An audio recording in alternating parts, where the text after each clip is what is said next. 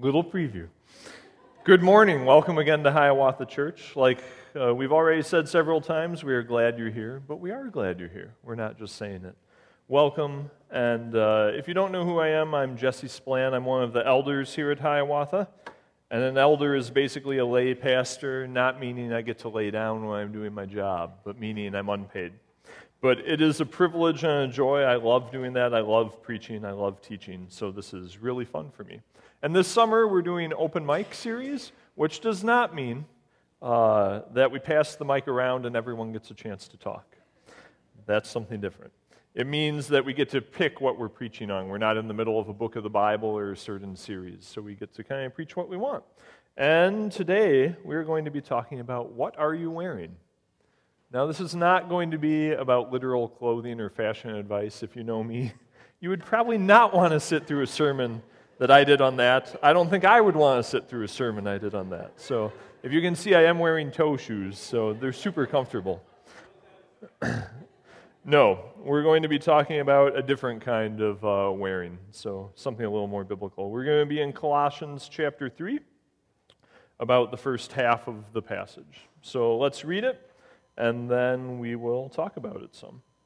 Since then you have been raised with Christ, set your hearts on things above, where Christ is, seated at the right hand of God. Set your minds on things above, not on earthly things. For you died, and your life is now hidden with Christ in God. When Christ, who is your life, appears, then you also will appear with him in glory.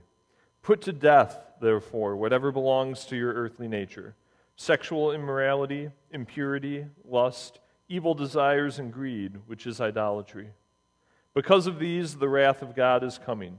You used to walk in these ways in the life you once lived, but now you must also rid yourself of all such things as these: anger, rage, malice, slander, and filthy language from your lips. Do not lie to each other, since you have taken off your old self with its practices and have put on the new self, which is being renewed in knowledge in the image of its Creator.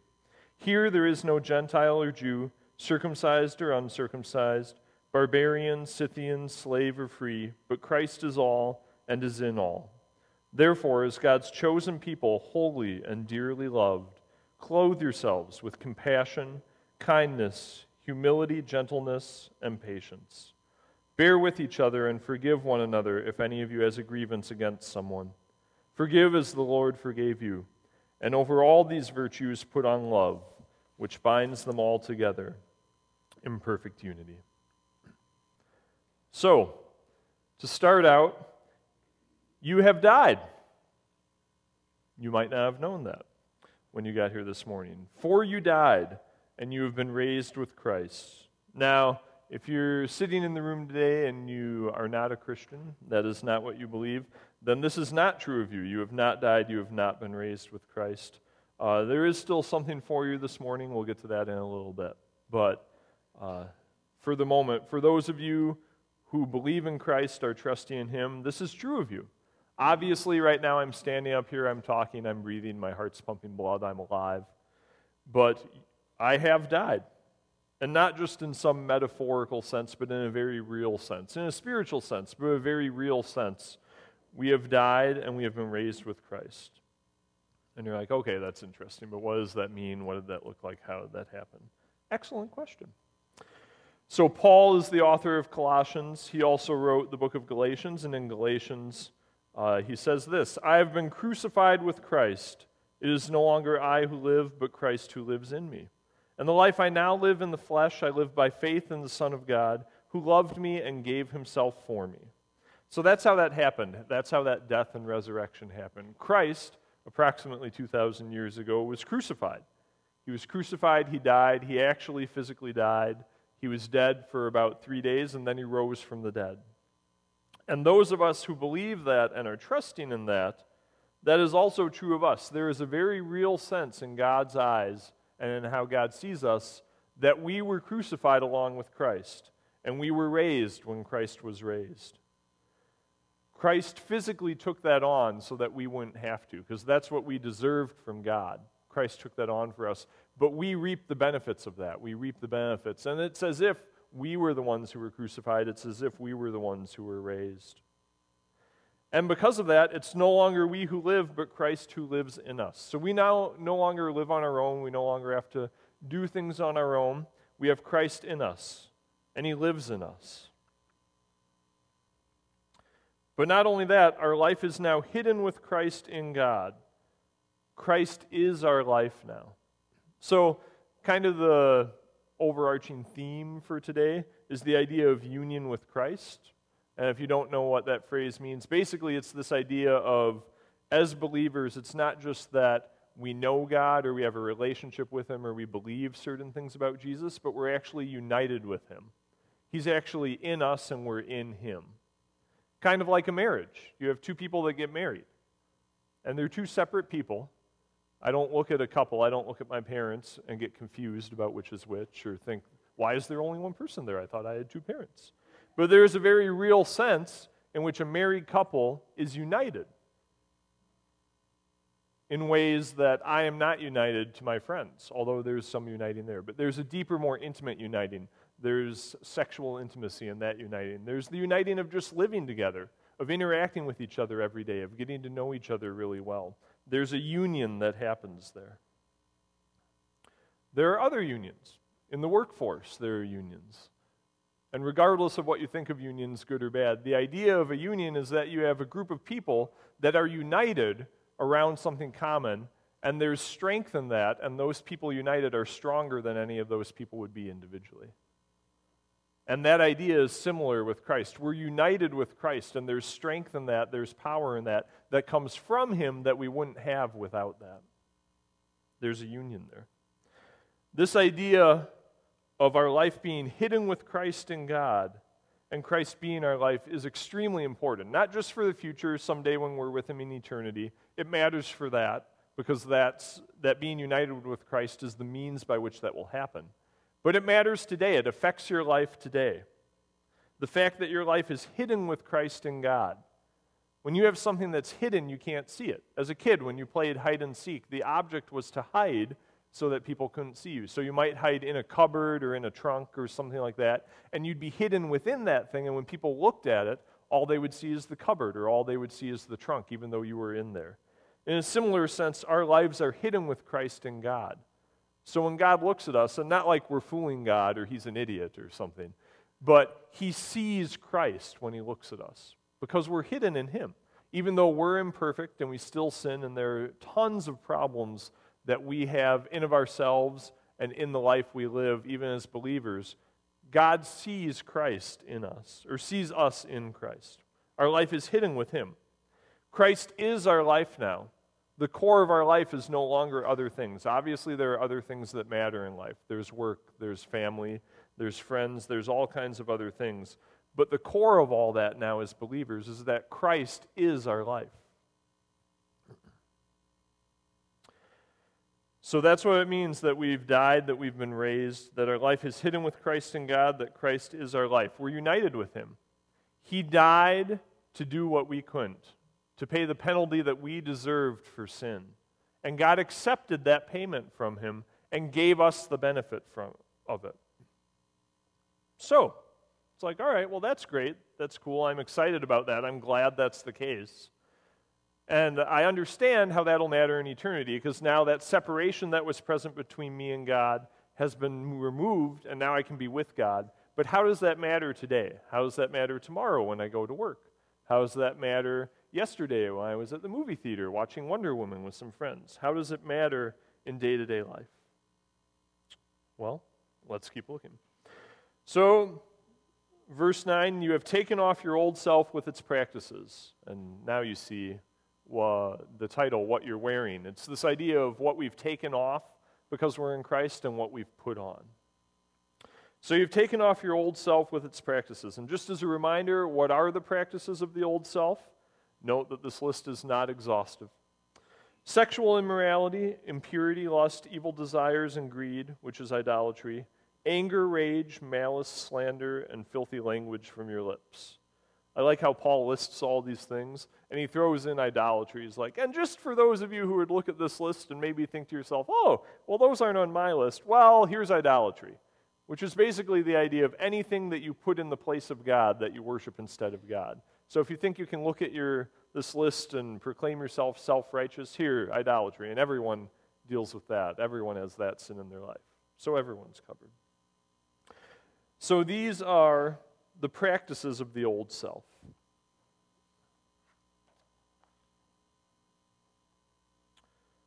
Verse 6, because of these, the wrath of God is coming.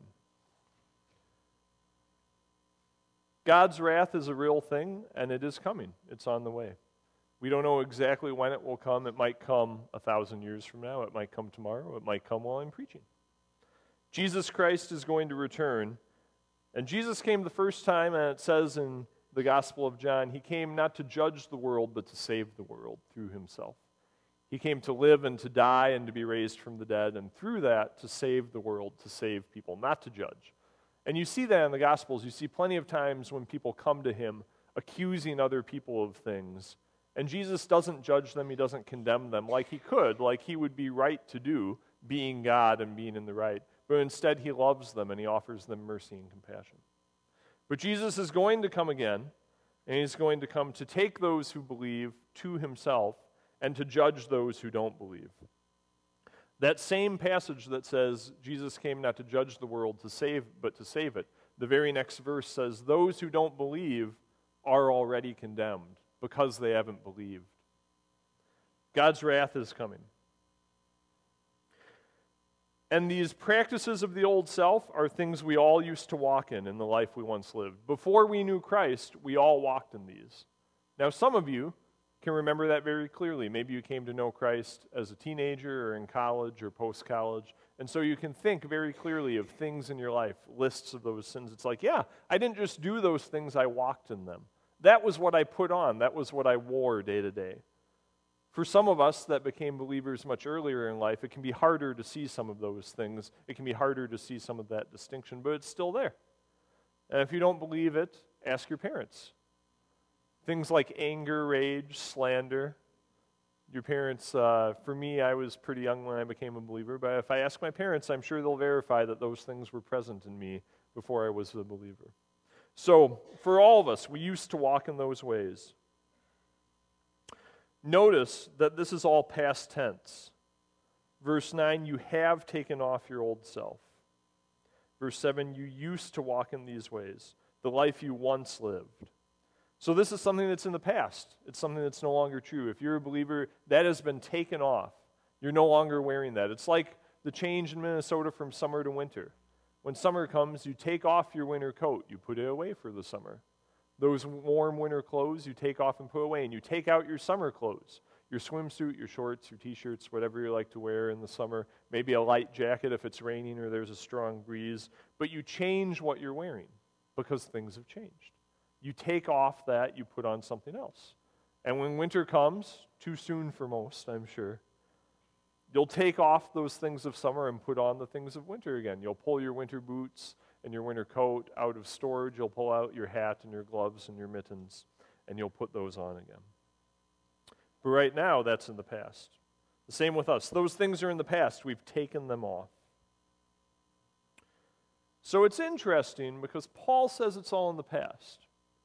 But for me, I read that, and then I read through the list, and I'm like, I think there's a problem here. Because Paul says it's in the past, and he says that it's no longer true of me, but those things are still true in my life. I still struggle with those things. Evil desires are still things I struggle with. Greed, whether it's greed for money or greed for other things, that's still something I struggle with. Sexual immorality in various ways, still a struggle. Idolatry is still a struggle. Anger, rage, malice, slander, still a struggle.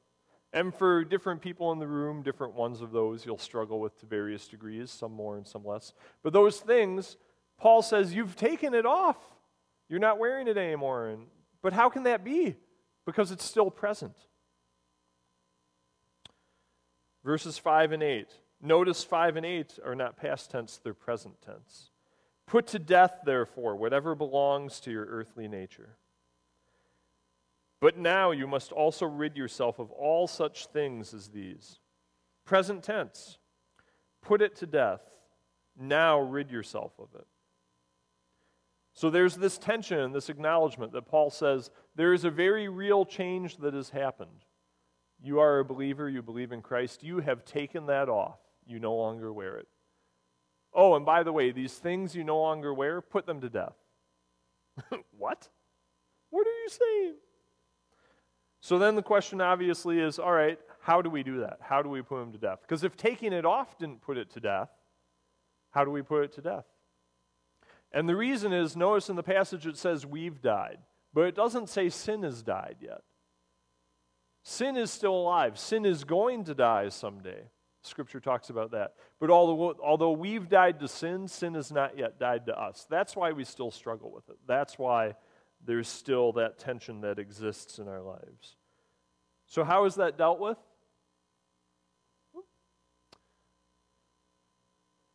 How do we put those things to death? How do we rid ourselves of that? By putting on the new self, which is being renewed in knowledge in the image of the Creator, of its Creator, which is Jesus.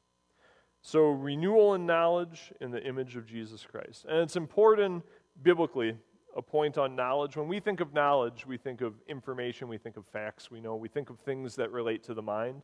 Biblically, knowledge encompasses that, but it's bigger than that. It also encompasses the heart and the emotions. It's like in Genesis, when you read, Adam knew his wife Eve, which is talking about sexual intimacy. So it's not just saying, okay, I know my wife now. We sat down, we had some questionnaires we filled out, we asked some questions, and now I know. It's not just knowledge. There's a knowledge piece of it, but it's more than that. It's the heart and the emotions. It's experiential.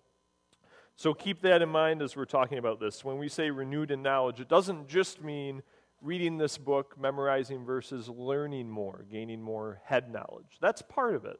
But it's more than that. It's also the heart. It's also transformation that comes in how you feel, in what you believe, in what you experience. Those things are part of this.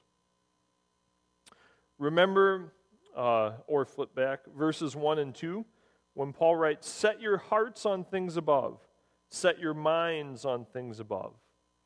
That's what it means in the context of this verse, to be renewed in knowledge. It means to set your heart and your mind, what you think, what you feel, what you experience, to set that on things above. And you think, well, how can I do that? Because I can't always do that. And you're right, we can't do that. And that's where the idea of union with Christ is so important, because on our own, we can't do that. On our own, we'll try and put those things on. We'll try and put on renewed knowledge. We'll try and put on a renewed heart and feeling different ways about things. We'll try and put on these things we're going to see in a few verses that Paul lists in contrast to what we've taken off, but we can't do it on our own. The idea of union with Christ, our life is hidden with Christ in God, Christ who is our life. So when Paul writes in this passage, set your mind on things above, set your heart on things above, what's he really saying? He's saying, set your heart and your mind on Christ. Oh, and don't forget, your life is hidden with Christ in God. You've died, you've been raised with him. He is your life. Set your mind on that which is your life, on Jesus Christ. That is what it means. Because if not, if you try and make it a list, because we're going to look at some things coming up, gentleness, compassion, things like that, if you try and make that the thing you're saying your heart and mind on, it's going to just become legalistic. And it's going to become very frustrating. You're going to try and put on these outfits that don't fit quite right. And these things that you put on that should be freeing are going to weigh you down instead. But we put on Christ because he put on for us perfectly compassion, humility, gentleness, all these other things we're going to talk about. Love being the big one that Paul finishes with. Christ put these on for us. And all we do is remind ourselves that we have already put on Christ, because Christ did it. Christ put himself on us. He put us in himself. We are in him. Our life is hidden with him. Christ has done all the work for us. All the work. So Paul writes, put to death, rid yourselves. And what he's saying by that is, keep your mind and your heart focused on things above. And what he's actually saying by that is, remember that you're united with Christ. Remember that you have put on Christ, that Christ is your life, that your life is hidden in him. That is how the old self is taken off. That is how those things that we have taken off but are still present are put to death. So the other side of that, the new self. So a few notes about the new self before we talk about some of the specifics. One, you've got verse 11, which seems a little bit strange in the middle of this passage where Paul's talking about, like, here's what you were, here are ways that looked, here's what you've become, here are ways that looked, here's the process by which that happened. Oh, and here there's no Gentile or Jew, circumcised or uncircumcised, barbarian, Scythian, slave or free, but Christ is all and is in all. So what he's saying here is this is available for everyone. It doesn't matter when you're sitting here this morning. It doesn't matter what race you are. It doesn't matter where you're from. It doesn't matter your background or your family situation that you grew up in. It doesn't matter if you grew up in the church or not, and if so, what kind. It doesn't matter. None of that matters. This is available to everyone. If you're here this morning, if you're sitting here, this taking off of your old self and putting on the new self is available to you, and you don't have to change anything about yourself before that. The change happens in the taking off and the putting on. We don't take off first and then come to God. We come to God and He takes it off. It's like a little kid that plays outside in their nice clothes, maybe when they weren't supposed to and they get them dirty. But if they're young enough, they can't just take it off and clean it up themselves. So what do? They go to their parents, and their parents will take off the dirty clothes, put on some new clothes for them. In the same way, we realize, oh, I'm really dirty. I've got all these things, these sins inside of me that I can't take off. I keep trying to take them off and trying to take them off, and they're still on. It's like the 500 hats of Bartholomew Cubbins. You try and take off the hat, and there's another one underneath. Well, I'll take off the sin, but there's more underneath. And I'll take off the sin, but there's more underneath. But we come to God, and He takes it off. Jesus takes it off for us. So if you're here this morning, this is available to you. Don't think, yeah, but I'm like this, or yeah, but I've done this, or yeah, but there was this thing. It doesn't matter. God can handle it. God can deal with it. The other note before we get to specifics, the beginning of verse 12, therefore is God's chosen people, holy and dearly loved. The wrath of God is coming. But don't think for a moment because of that you're not dearly loved by God. And that's not just those of us who have believed. If you're sitting here this morning and you don't believe, and you've just heard maybe for the first time the wrath of God is coming, that should be a little worrisome. And for us as believers, it should be kind of that worrisome reminder, but that reminder that leads us instantly to the idea that we are dearly loved. In another part of the New Testament, another author writes, God demonstrates His love for us in this way. He laid down His life for us. How did Jesus show that He loved us? By dying in our place. By taking for us the punishment that we deserve so that we can take the righteousness and the grace and all the good that He deserved and that He received. If you're here this morning, you are dearly loved. If you're here this morning and you don't believe, you are here ultimately because God wanted you to be here. Whatever the reasoning is, maybe a friend brought you this morning and invited you. Maybe you were just running by or driving by and thought, oh, I haven't been to church for a while. It's almost 10 o'clock. I guess I'll go.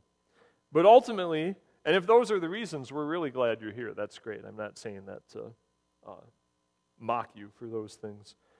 But know that you are dearly loved by Jesus Christ this morning. He wants to have that relationship with you. God would be justified in bringing His wrath right now, but He delays His wrath. And Scripture says people see that God's wrath keeps getting delayed and they think, oh, God's not going to really come. His wrath isn't going to really come. He's forgotten or He changed His mind. And the author says, no, you don't understand. God delays His wrath to give people the opportunity to come to Him. Because He's not looking forward to it. It's not like He's thinking, oh, I can't wait till I get to burn people. Oh, it's going to be so great. He desires that no one perishes, but that all come to Him. He wants you to experience His love. He wants you to be in Christ, to have your life hidden in Him, to be united with Him. You are dearly loved. Second, God's chosen people. If you're a believer, you were chosen by God. It's not something you had to figure out on your own. It's not something you did on your own. God chose you. He wanted you. And He wanted you not after you'd taken off all that was evil and dirty about yourself and put on all that's clean and righteous. He wanted you when you were dirty, when you were sinful.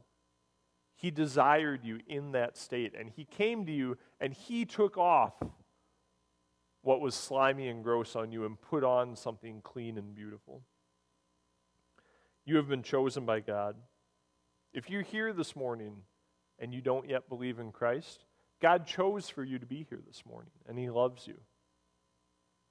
He wants you. And third, for those of us who are believers, remember, we are dearly loved, we were chosen by God, and also we are holy. Now you look at that list of sins from the previous verses, and the idea Paul has of still needing to put that to death, the fact that those are still present.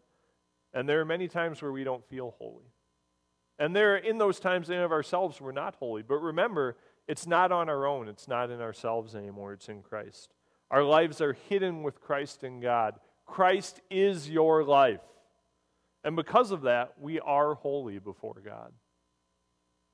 Scripture says we're being transformed more and more into Christ's image. Every day, we resemble Christ a little bit more. And some days, that change might be so small we can't even see it, and we might feel like it's not happening. Some days, you might see little jumps, and it's like, oh yeah, I can see a little bit. But that process is going to continue. It won't be perfected until either Christ comes back or we die and we're with him. So this struggle is always going to be present. But in that struggle, don't think to yourself, I'm not holy. You are holy. But it's not in yourself. It's not because you're doing the right things. It's not because you keep putting on the right outfits by yourself. It's because Christ has taken off the sin in you and put on his righteousness. It's because you're hidden in him. And so God looks at us. God looks at me in my sin. Even this morning, driving over here, isn't this always the way when you're in a hurry to get somewhere? That's always when you get stuck behind people that are moving really slowly. And you're on that road where it's like, well, I can't really take a detour because it's not worth it. It won't really be any faster. And so even driving over here, anger, probably not quite rage, maybe a little bit on the border, but there was definitely anger in a sinful sense, and I was still going to be an hour early to church. It's like I'll have plenty of time. It's not like I'm not going to be able to get the stuff done I need to get done. But there was that anger, that unrighteous anger. It's like, why are they moving so slowly? What's wrong with you? So even in that, I'm not acting in a holy way. But Christ, God, as he looks at me, still sees me in Christ. He still sees Christ as my life. And so that holiness is still present. And not that that means I just say, well, it doesn't matter what I do now. I'll just sin all the time and follow that list because God sees me as holy. It's like, no, there's transformation that happens. That's like a couple that gets married. If I get married, by God's grace, if I get married someday, and then I'm hanging out with my friends, and they're like, how's your wife? It's like, oh, I don't know, we haven't really talked this week. Oh, are things not going well? Are you fine? No, we just don't talk a lot. I'd rather just be here hanging out with you guys. Talking with her is kind of boring. Oh. But she's great. I love her a lot. Do you? Do you really love her? Doesn't seem like it. You don't want to spend time with her. You don't want to interact with her. You don't want to talk to her. It doesn't seem like you really care about her. God loves us. He cares for us. He has made us holy. So, we have put on the new self. What does the new self look like? It looks like being clothed with compassion, kindness, humility, gentleness, and patience. It looks like bearing with each other, forgiving one another. And not just forgiving one another, but forgiving as God forgave us. And what that means, forgiving as the Lord forgave you, how did God forgive us? He forgave us when we didn't deserve it. He forgave us without us having to do anything to make amends to him first. How did Christ bear with people on earth? He wept with people at Lazarus' tomb when Lazarus had died. Even though he knew he was going to raise Lazarus from the dead like 45 seconds later, he bore that pain with people. He grieved with people. He stopped and took time for people that culture said didn't matter. There's an instance where basically a high, important religious person comes to Christ and says, my child is dying, please come help me. And Jesus says, of course, let's go. And they're on the way. And then this woman comes up to him who, being a woman in that culture, was already generally viewed as of less worth than a man. But then there were other things specifically about her that made her seem of even less worth. And Jesus stops in the middle of this trip and takes time with her, and not just time to say a few words and send her on his way. He has a conversation with her. He heals her from some things. He takes some time. And the passage doesn't tell us what this ruler is thinking, but probably he's thinking, what are you doing? My son is dying. My son is about to die, and you are spending time on this person who is still a person, but is not nearly as important as me. And in this situation, doesn't really matter at all. What's wrong with you? But that's what Jesus does. He bore with people on earth. We're to bear with each other. Compassion, kindness, humility, gentleness, and patience. Again, this list is not exhaustive, but these are the ones Paul hints at. This is what it looks like to put on the new self, to take off those sinful acts and to put on these things instead. And again, in ourselves, we can't do this. In your own power, under your own strength, if you try to put on kindness and humility, you're going to have issues with it. You try and put on humility, and maybe you do for a little bit, but then you get frustrated because people aren't recognizing it. And then there's that awkward moment where you try and praise your own humility, which isn't really humble at all. And so then your humility has become pride. You put on kindness to people. And to some degree you do that on your own. But then underneath, within yourself, there's that piece that starts to eat away at you a little bit. Why aren't people being as kind to me as I am to them? What's wrong with these people? I keep pouring out kindness, and they don't give anything back. These things are not possible to do fully or long term at all. Short term, it's possible to do these things to some degree. Just like for me, I could put on an Olympic gymnast outfit, and I could go out on the floor, and I could do like the opening pose, but that's about all I could do. I could get on the rings and I could hang there in that first position, but if you expect to see me do an iron cross, you're going to be extremely disappointed. That's all I can do. I could put on the outfit, and for a moment, I could do things that would make it look like, oh, I never thought he could do that. Well, he can't. In a similar way, you try and put these things on, and you can have those moments where you do it, but then it falls apart. Then you realize, oh, they're trying to wear the outfit, but they don't have what's inside that makes it work. They don't have Christ within. They're trying to put it on the outside, but their lives aren't hidden with Christ and God. Christ is not their life. They're trying to make compassion their life. They're trying to make humility their life. They're trying to make gentleness their life. Those things are not our life. Christ is our life. Those things are the outflow of Christ being our life. And the last one, again, kind of like where Paul throws out idolatry as like the coverall for sin. Here, over all these virtues put on love, which binds them all together in perfect unity. There's a lot of other virtues that are worthwhile besides the one he lists here. But love is supreme over all those things. It was love that motivated God to send his Son. Love was what Christ was primarily demonstrating when he died for us on the cross and was raised from the dead. Love is the main thing he prays for us as believers, that we would love each other, that our love for him would grow, that our love for each other would grow. That we would know the unmeasurable depth and size of God's love. Over all these virtues, put on love. And again, something to various degrees we can do in our own power, but not completely, not fully, not in a way that lasts. I am not a parent, nor have I ever been. However, when I was 19, for 2.5 weeks, my youth leaders, the wife of the couple, went with one of her good friends to Malaysia for a few weeks, and the husband worked double shifts at his job, and all their normal babysitters were teenage girls, and he had to get up and go to work at 4 a.m. and was at work until usually like 6 to 10 p.m., somewhere in that range. So, not many mothers are going to drive their daughters over at 3:30 in the morning for babysitting. And of course, it wouldn't have been appropriate to have them just staying at the house the whole time that his wife was gone. So they asked if I would watch their kids for those 17 days, and I did. And I loved those kids, but my goodness, they weren't even my kids. And it was only 2.5 weeks. Those of you who are parents, you're thinking, that's nothing.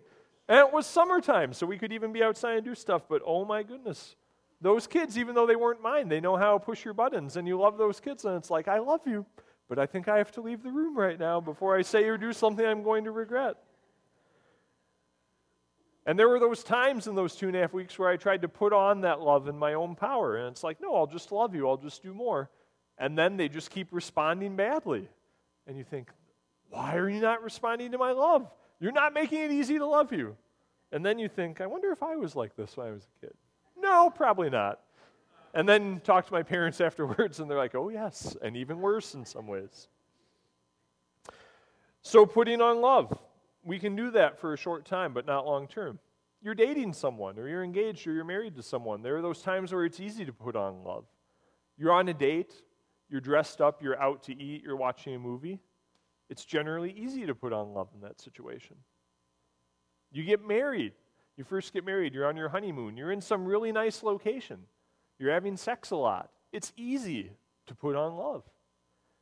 But then you get back to real life, and you have a bad day at work, or you've got the flu, or you have kids that have the flu. And it's a little more difficult to put on love. The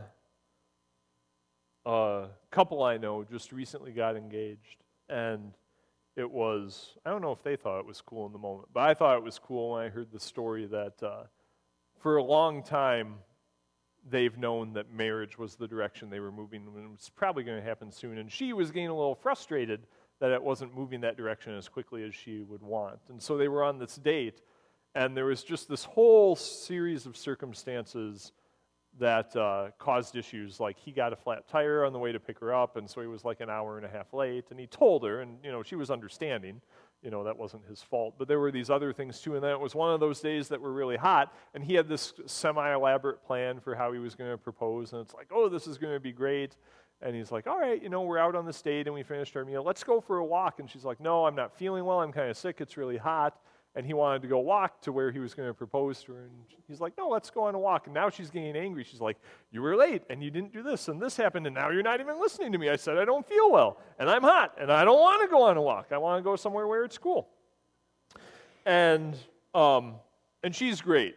She's great. I don't want to paint a picture of her being, this kind of attitude all the time. She's not at all like that. But you know how it is. You have those days and those moments. But through the course of events, they eventually got to where they were going to go, and he proposed, and she said yes. And what a great picture of how God comes to us. She wasn't on her best behavior in that moment. It was a little bit of the ugliness of her, and he still wanted her. He didn't say, ooh, haven't seen this before. Maybe we'll hold off on the engagement. I was going to propose to you, but this attitude, it just isn't working for me. I think we're going to have to wait a little bit. We'll maybe do some check-ins. We'll see if you improve a little bit and then go. No. What's he do? He still proposes. He still wants to be with her. She's still the one he wants to spend his life with. So it is with God. He comes to us in our ugliness and takes us. He doesn't say, oh my goodness, Jesse, I didn't see that part of you. That's really ugly. That's really evil. You're going to have to work on that. When you can take that off somewhat and put on something else, then we'll talk again.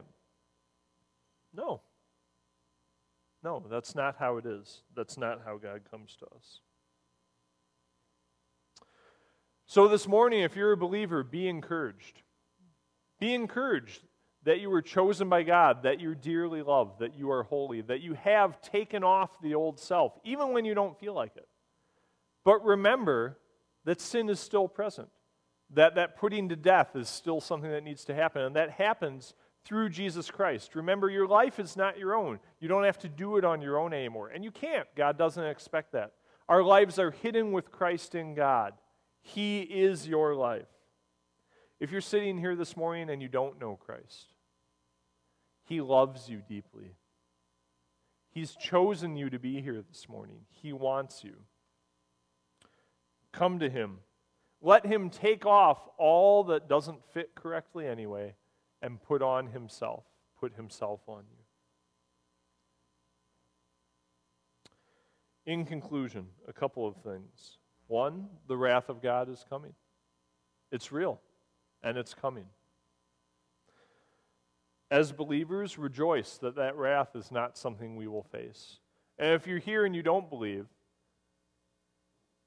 know that God is real and His wrath is real.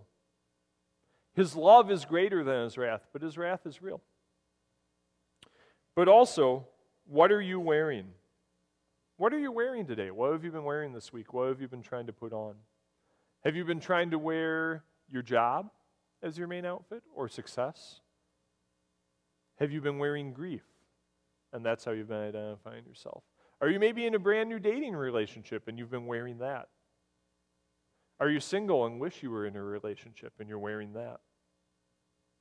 Are you having a great season in marriage and that's what you're wearing and that's how you're identifying, that's what you're wearing? That is your life right now. Is your marriage in a lot of trouble? Serious trouble. And you can't see beyond that, and that's all you're wearing right now. Are you wearing Jesus Christ? Are you remembering that you are God's chosen people? You are holy, you are dearly loved. Are you remembering this body, the church? As Highland said, the church is a huge part of this, right? Because our life is hidden with Christ in God. Christ is your life. And what does the New Testament say? It says the church is Christ's body. The church is Christ's body. So being here on a Sunday morning, interacting with people at Hiawatha throughout the week, whether in formal things or just casual, informal things, that's part of this practice of putting on the new self. That's part of the practice. Because the times when we're weak, there are other believers to help hold us up. The times when we forget things, there are other people that will remind us of them. And the times where by God's grace there's strength on our part and there's remembrance on our part, we can remind others and we can help others. Because all these other things will come. Grief comes, seasons of intense grief, of intense doubt, seasons of sin, seasons that are great. And in all these seasons, we don't reject those things. We don't say those things aren't real. Of course those things are real. Of course, in a season of grief, we go through grief. But do you do that with Christ as the main thing you're wearing, and grief is something besides that? When you're having a great season and things are going well, with your friends or with your marriage or with your family or with dating or with whatever it is, with your job, with life in general, is that the thing you put on and identify with? Or do you still put on Christ? And that's something that's beside that. And it's easy to do. It's easy to put on other things. The other things sometimes look more flashy or they look more comfortable. And they can be for a short time. But when you put on those other things, the longer you're in them, the more constricting they are. And the more you see, yeah, this doesn't fit. This doesn't really fit. What are you wearing? Are you wearing the old self? You're comfortable with it. You don't feel the need for anything new. Or have you taken that off and you've put on the new self? God has redressed you in His Son. Is your life hidden with Christ in God? Is Christ your life? If not, I strongly encourage you and plead with you. Come to Christ. God brought you here this morning to hear this message. To hear that the thing you're wearing is not as comfortable as you think it is more constricting than you think it is really not as good looking as you think it is. The thing you're wearing that you think is so great is actually going to strangle you to death eventually. Put on Jesus Christ. Believe that He was crucified for you, that He was raised from the dead for you, that you can put on Him, that you can be hidden in Him and receive all the benefit of that. What are you wearing today? If you're wearing Jesus Christ, rejoice. If not, let today be the day that you put Him on. Let's pray. Jesus, thank you for dying for us. Thank you for rising from the dead, for showing in that you are powerful, that your death was sufficient. Thank you that you give us something better to put on than what we have. I pray, God, that we would put you on every day, that every day, Jesus, we'd remember that we are in you, that our life is hidden with you. I pray for those here right now who don't know you, that they would put you on for the first time, that they would know what it is to wear something that fits so perfectly. God, help us when sin comes. Help us when other things come that are not sin, but trials, tribulations, sorrows. In all those things, God, Help us to remember that you are the thing we're wearing, that you love us, that you've made us holy, that you've chosen us. When things are going well, help us not to forget you. Thank you for loving us. Thank you for choosing us. Thank you for taking off all that's evil in us that we couldn't, and for putting on us your righteousness and your holiness. Amen. Amen. Please stand and join us in